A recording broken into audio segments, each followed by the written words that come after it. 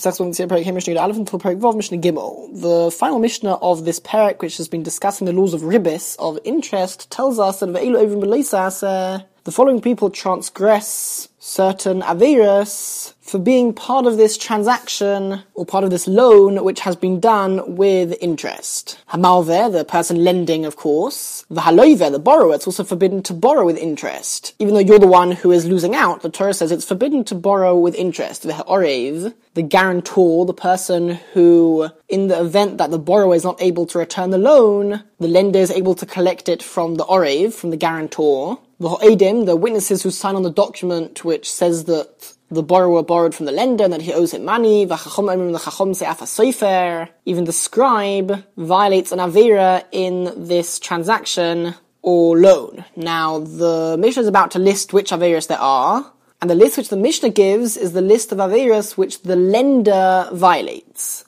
The Mishnah doesn't go through what each one of these people will violate. Some of them will apply to not only the lender, but also the other members in the group. However, the list is a list of the averas which the lender violates. He violates the avera of giving somebody money with interest. That's the words which the Pasuk uses.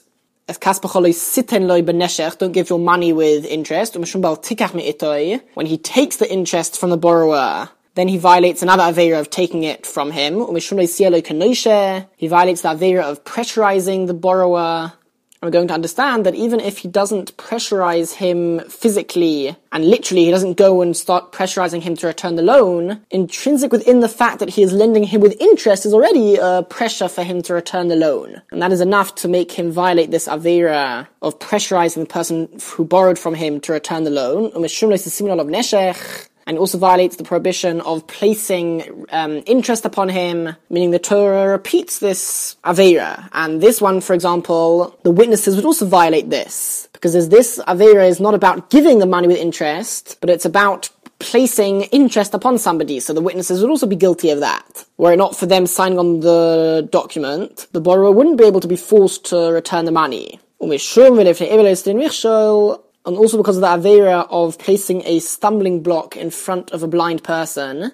And that pasuk continues, you should fear Hashem, you should fear God, I am Hashem. And whenever somebody causes somebody else to do an avera, he violates this prohibition, which literally means don't place a stumbling block in front of a blind person, but it refers to causing anything bad to him, including an avera.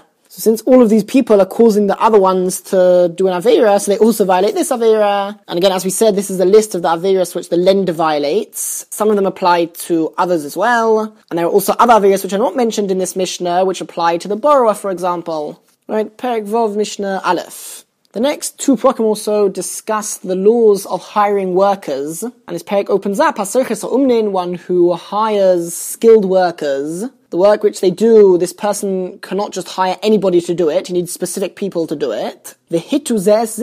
And this one tricked the other one. Meaning either the employer or the employee, the worker tricked the other one. And the Mishnah is referring to a specific case where either the worker doesn't show up, he says, I'm going to work for you on such and such a day, and he doesn't show up.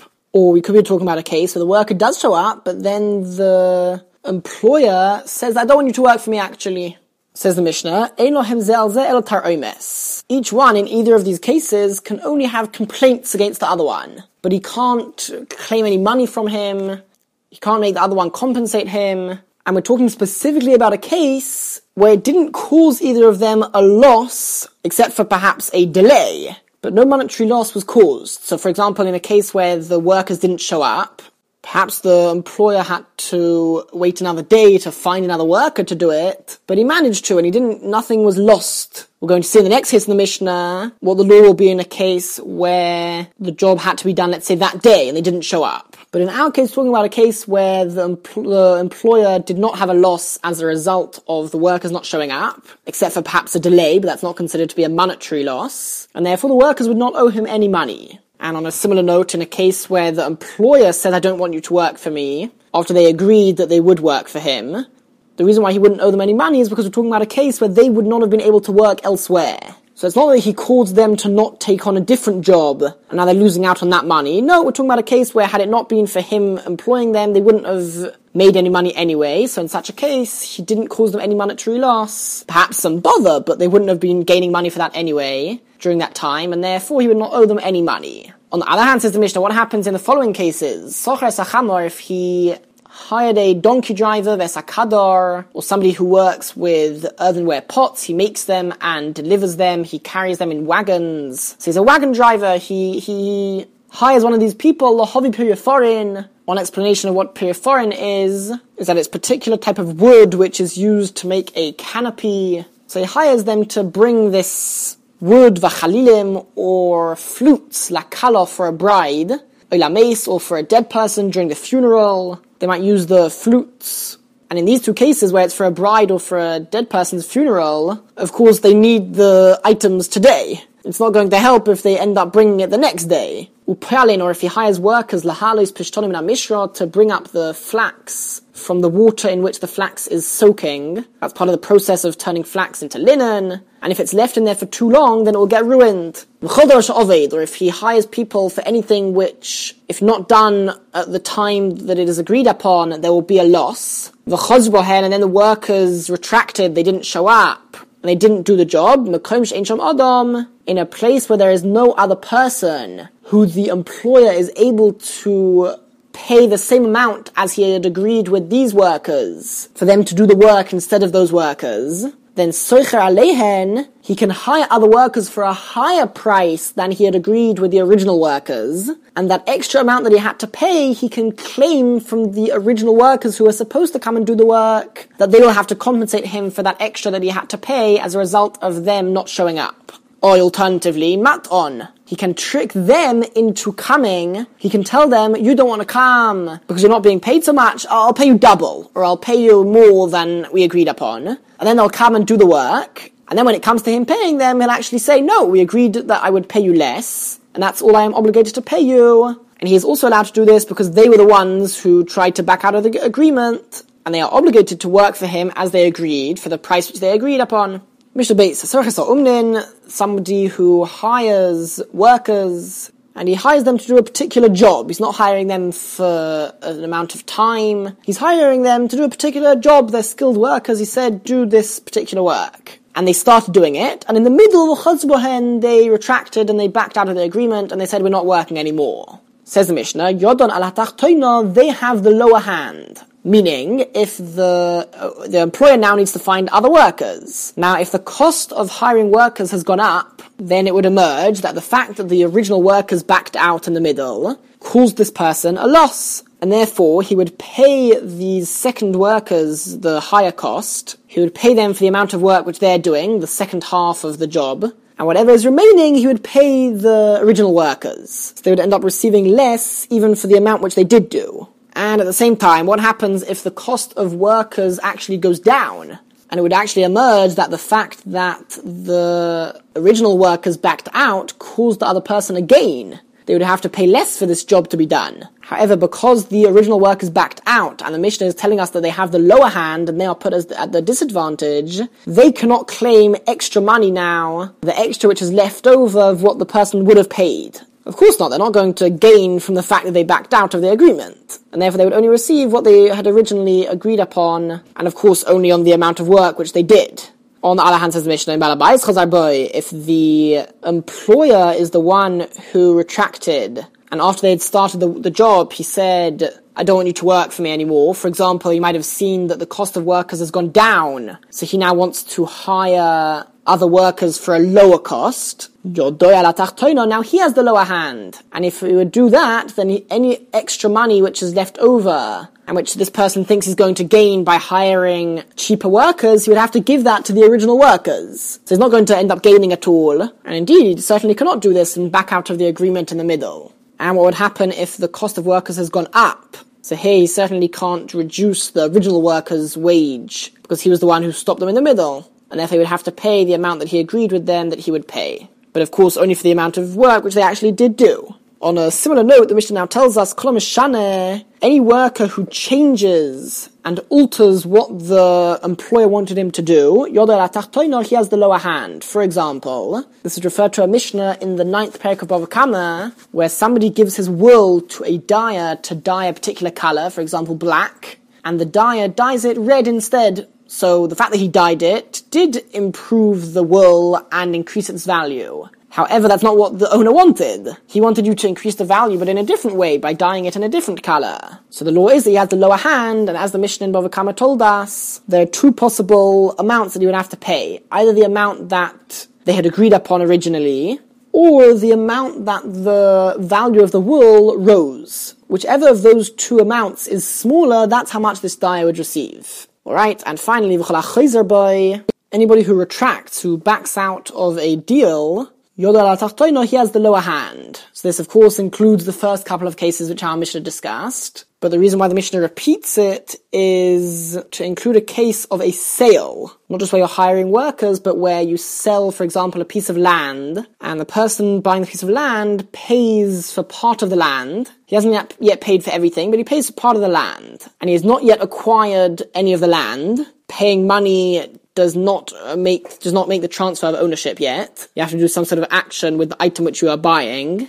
And because of that, technically speaking, it is possible for either party to retract from the deal. However, it's forbidden to do so, and it would be breaking your word. But one is able to do so. Nevertheless, the Mishnah is telling us that once you do that, you have the lower hand. Which means that in a case where the buyer paid for part of the land already, and let's say the buyer retracts, if the seller wants to, he can force the buyer to take, instead of taking back his money, to take the amount of land which he had paid for as sort of a payment, as getting back his money, so to speak. You can force him to take the land instead of the money, and in a case where the seller is the one who backs out, the buyer is able to force him, instead of giving him back his money, he's able to force him to give the amount of land which he had paid for.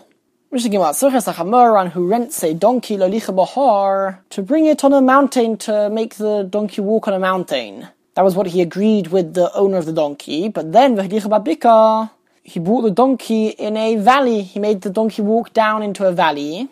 Or if it was the opposite, Babika, he agreed with the owner that he would bring the donkey into a valley, but then he brought the donkey onto a mountain, and the donkey climbed up until the top of the mountain. Even if the distance that it takes to go to the top of the mountain or to go down to the bottom of the valley is 10 mil, it's the exact same distance. Nevertheless, Vamesa, if the donkey dies, Chayev, this renter would be liable to pay for the donkey, since the climate and the quality of the air in the valley and in the mountain is very different. And the owner can claim that it's because of where the donkey was found, in the mountain or the valley, that's why the donkey died. And since the person was not allowed to bring the donkey over there, and the owner can claim that it's because the person went against the agreement that the donkey died, because of that, he can make the person compensate him for the donkey. Now, there are two remaining parts of the Mishnah. In some Mishnayos, the order is one way, and in other Mishnayos, the order is switched around. We are going to read it as follows. One who rents a donkey, v'hivrika, and the donkey became blind. Ishanasi sangaria.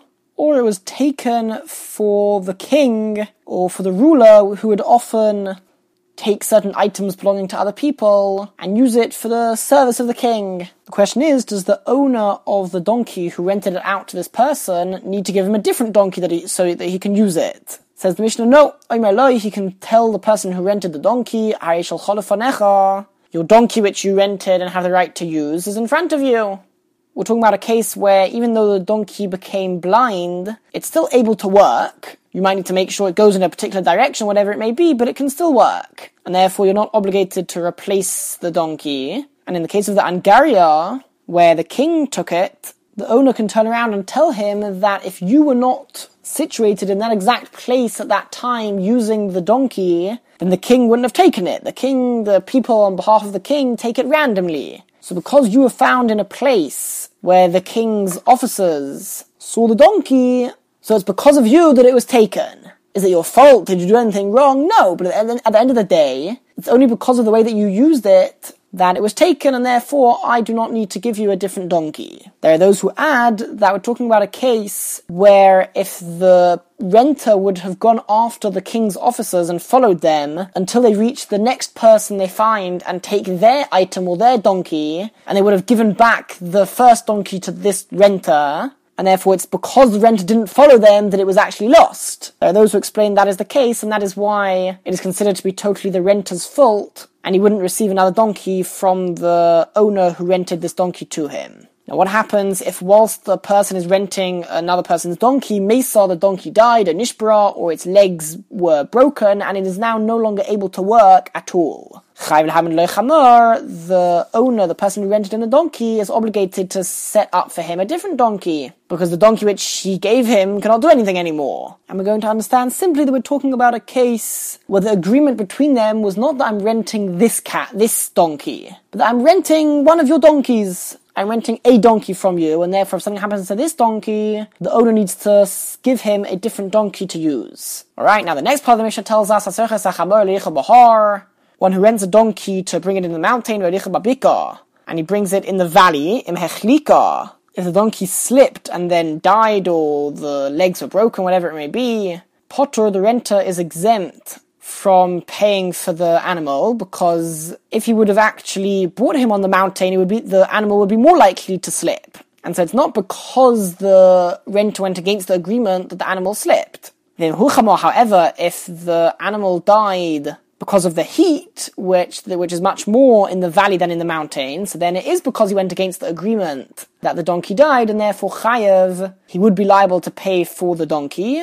On the other hand, if the agreement was that he would bring the donkey in the valley, and then he brought the donkey in the mountain, if the animal slipped chayev, he is liable because it's more likely to happen in the mountain. But if the animal died as a result of being overheated, potter, then the renter would be exempt, because it would have been even more likely to happen had he actually brought the donkey into the valley. However, says the Mishnah, in Machmas HaMaila, if the reason why the animal died by being overheated was because it had to climb upwards, which is more difficult, and that is the thing which caused the animal to die, then chayev. Then of course the renter would be liable, because again, it is because of his going against the agreement that caused the death of this animal.